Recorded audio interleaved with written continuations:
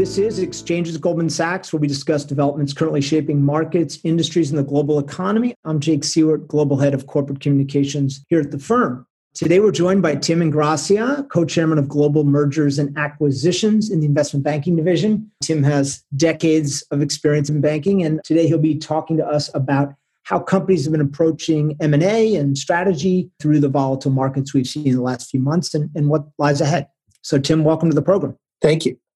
So you work with a lot of CEOs at very large companies and some smaller ones, but how would you describe business sentiment overall? What are you hearing in your conversations, and what's the appetite for strategic acquisitions for M&A pre-COVID and today? So there's a lot packed into that question. Let me start with pre-COVID. In the first month and a half, 2 months of 2020, we actually saw a marked slowdown in M&A activity globally and in particular in the United States.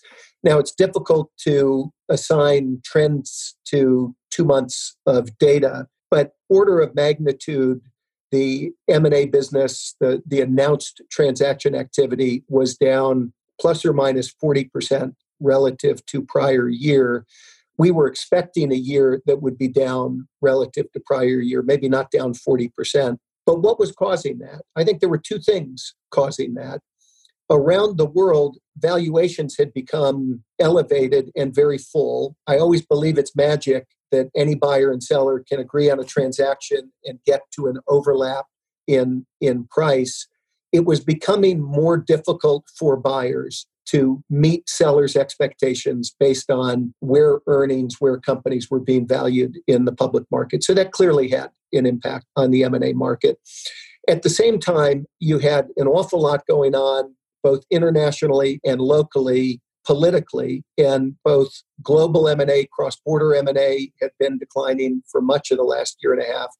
But then very specifically in the United States, I think there started to be some focus on the upcoming presidential election. And depending on who you thought would win that election, what you thought earnings or earnings momentum might be for the next 4 or 5 years came out very differently. And I joke with clients sometimes that M&A is the art of paying for the future before it's happened. That's harder when there's a disagreement on what the future might be. Since COVID, we've seen something very different. Layering on top of what I've just described has been a human crisis. And a human crisis is very different than a financial crisis, because in a human crisis, all of the things that lead to the willingness to make strategic decisions about M&A simply slot in much farther down the list relative to the important demands on management, boards, owners associated with dealing with employees, communities, and other things. So relative to other, frankly, crises and changes in markets that I've watched since the mid-'80s while I've been at Goldman Sachs, M&A went to zero almost immediately as the COVID crisis hit. And we're starting to climb out of that. But at the financial crisis, the most recent large crisis, the Great Recession, M&A declined materially, but not every deal that was being worked on did both sides collectively agree to put their pencils down and say, there's a better time to have this conversation. That happened across the board and around the world with COVID. So obviously you pointed to the shift in sentiment. COVID was around in the earlier part of the year, but it really hit the US and in Europe in mid-March and became more of a global health crisis and an economic crisis as the shutdowns intensified. Was that shift in tone that you saw from clients in mid-March immediate?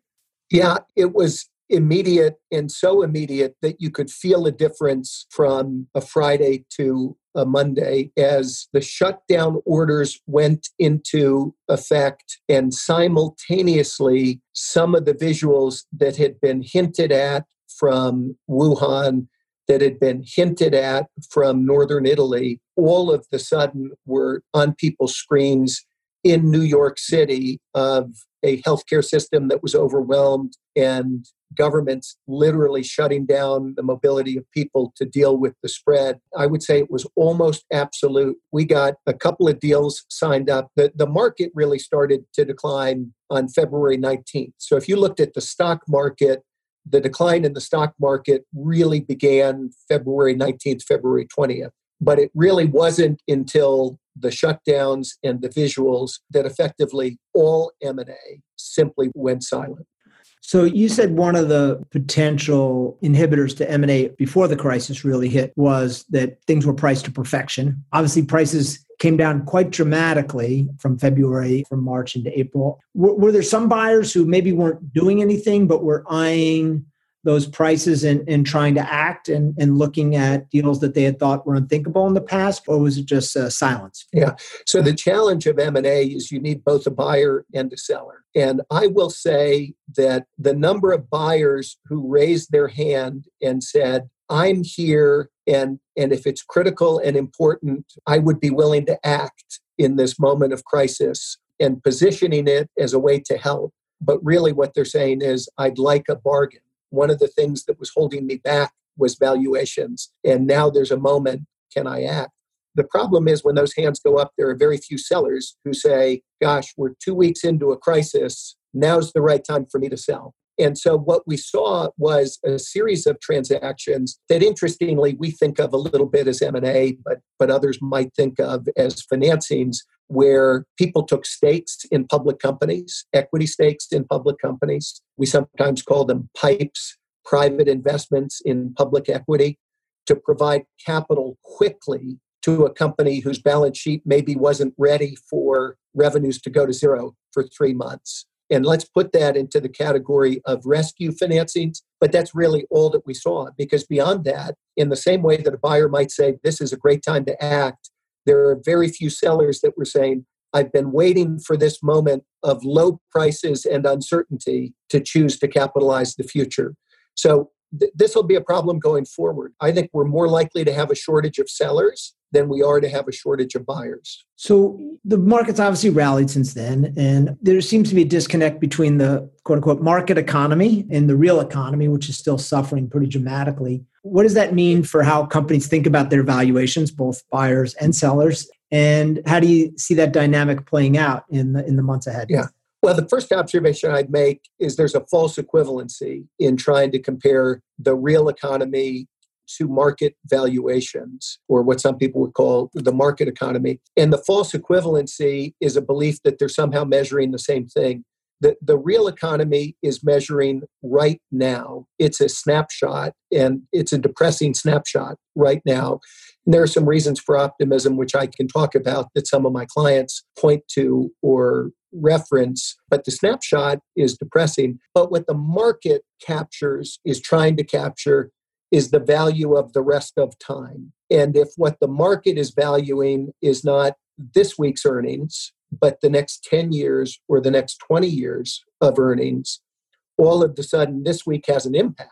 There's no question it has an impact, but it doesn't have the magnitude of impact that says if earnings are down 75% for a company, the valuation should be down by 75% for that company. And that's a little bit of what we've seen in the marketplace, that delta between decline in earnings relative to change in price, I think largely reflects a market that's looking forward. There's one other thing that's changed that influences the market economy, which is in response to the human crisis, governments around the world, frankly, made money less expensive. What we call the risk-free rate in the United States, the 10-year Treasury rate, has gone down by almost a full percentage point since January. So plus or minus today, obviously it changes every day, you can earn 0.65% interest for 10 years if you buy a 10-year Treasury bond. If you had bought that 10-year Treasury bond in January, you would have earned 1.75%. Now, the reason why I raised that is if the cost of money for a risk-free investment goes down, investors' expectations for what they ought to earn on a risky investment typically also come down. And so we're in a strange time where if I told you that cash flows for the next 10 years were going to be 5% lower than they would have been cumulatively over 10 years, that might still be worth more if I say that I used to want to earn a 7% return over those 10 years. But you know what? Right now, I'd be happy to earn 6% because my alternative has gotten worse in terms of investing in the risk-free U.S. Treasury. So I think it gets a little bit complicated, but mostly my answer would be the market economy is a movie that measures lots of snapshots, and the real economy is a snapshot that just measures right now, and effectively two different things. So how's that dichotomy changed the way people think about deploying capital right at this moment? Obviously, capital is pretty cheap. It's pretty cheap for buyers who want to finance deals, but it's also cheap for sellers who want to live to see another day. So how's that played out?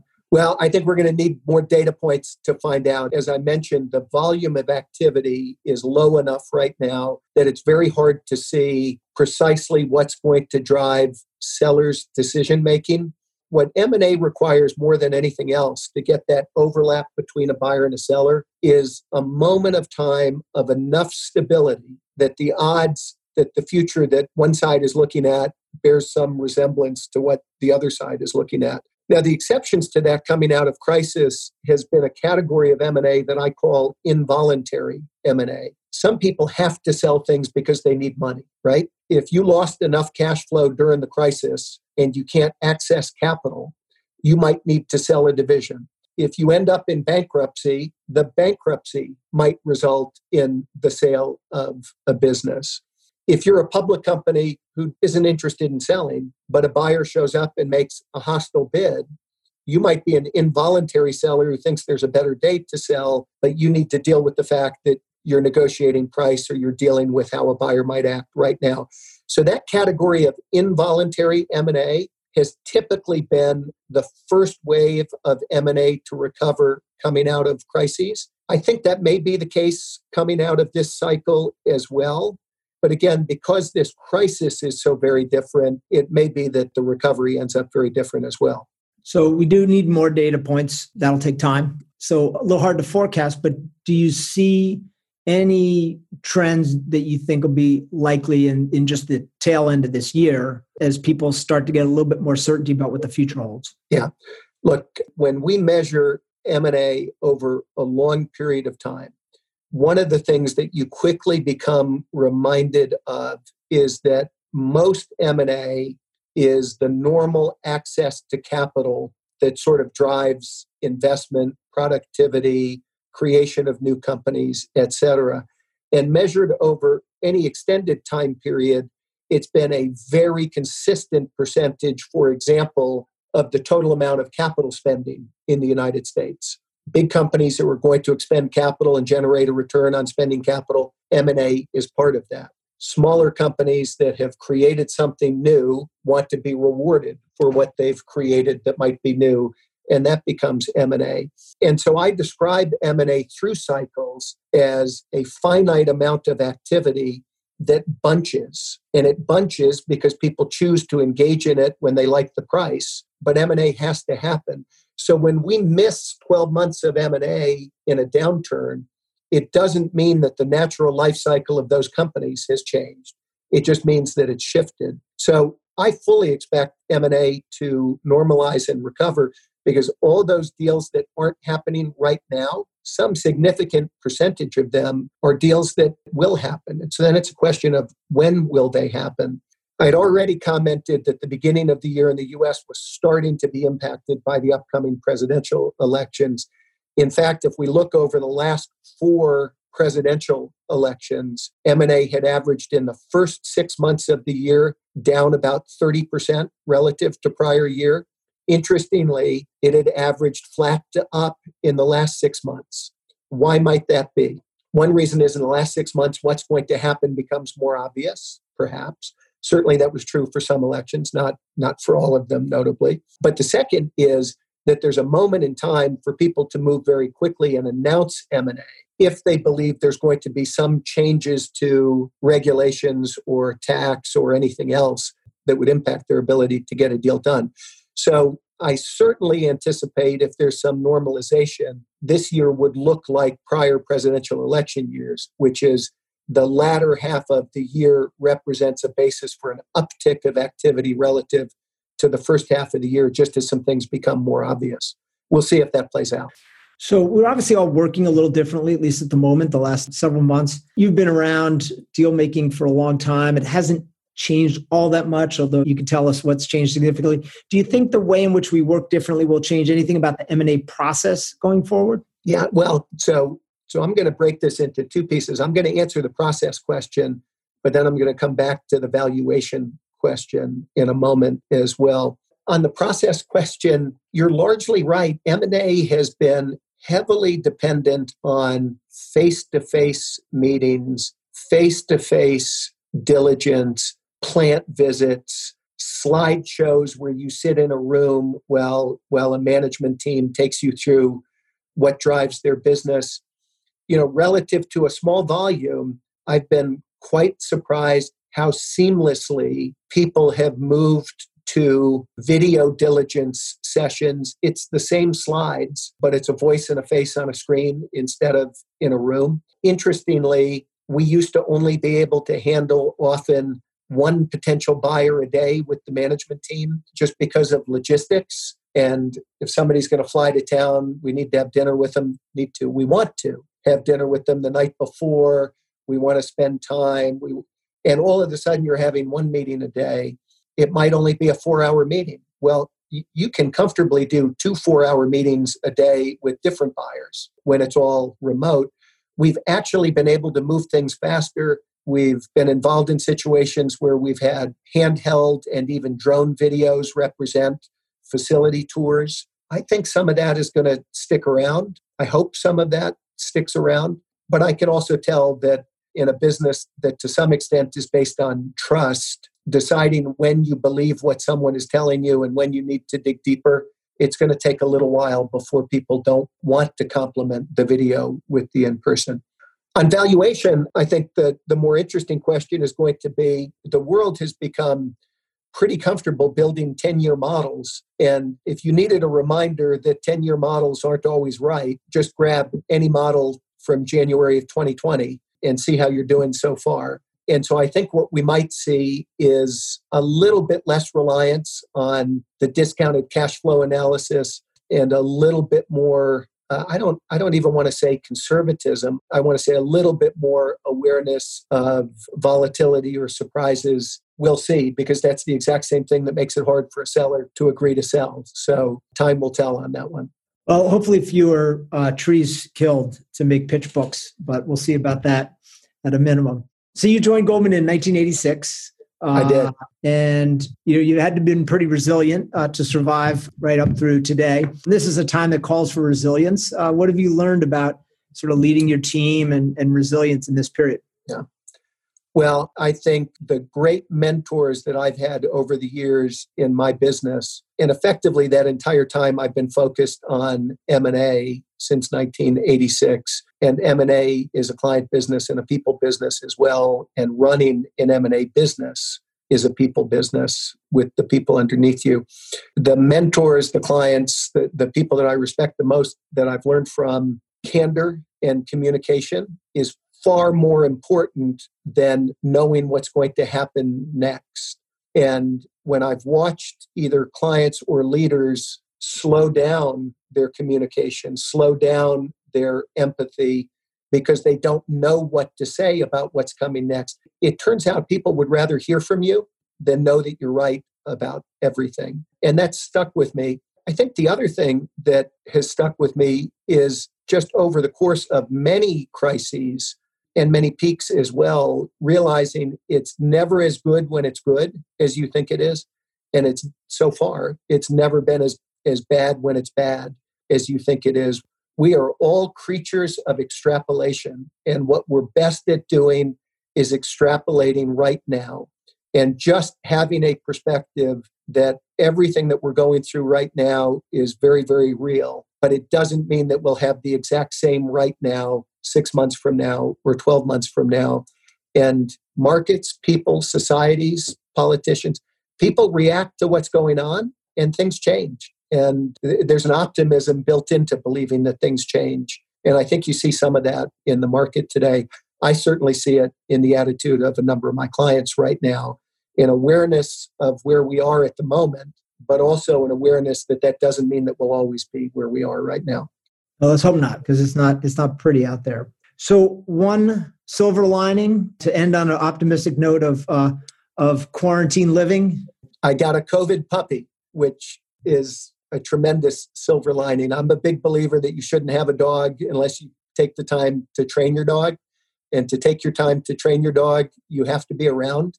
I might have this number wrong. I think I collectively have 8 million miles across 4 major airlines. I haven't flown on a plane in quite some time. So silver lining, I was able to get a new puppy and I'm around to train it. All right, puppy time. Well, thanks for joining us today, Tim. It's great to talk to you. Thank you. Bye-bye. That concludes this episode of Exchanges at Goldman Sachs. Thanks for listening. And if you enjoyed this show, we hope you subscribe on Apple Podcasts and leave a rating or a comment. And tune in for our weekly markets update Friday morning, where leaders around the firm give their latest take on what's happening in markets. This podcast was recorded on Thursday, June 4th, 2020. Thank you very much.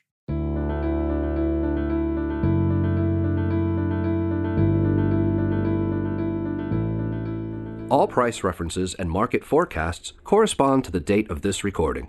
This podcast should not be copied, distributed, published, or reproduced in whole or in part. The information contained in this podcast does not constitute research or a recommendation from any Goldman Sachs entity to the listener. Neither Goldman Sachs nor any of its affiliates makes any representation or warranty as to the accuracy or completeness of the statements or any information contained in this podcast, and any liability therefore, including in respect of direct, indirect, or consequential loss or damage, is expressly disclaimed. The views expressed in this podcast are not necessarily those of Goldman Sachs, and Goldman Sachs is not providing any financial, economic, legal, accounting, or tax advice or recommendations in this podcast. In addition, the receipt of this podcast by any listener is not to be taken as constituting the giving of investment advice by Goldman Sachs to that listener, nor to constitute such person a client of any Goldman Sachs entity.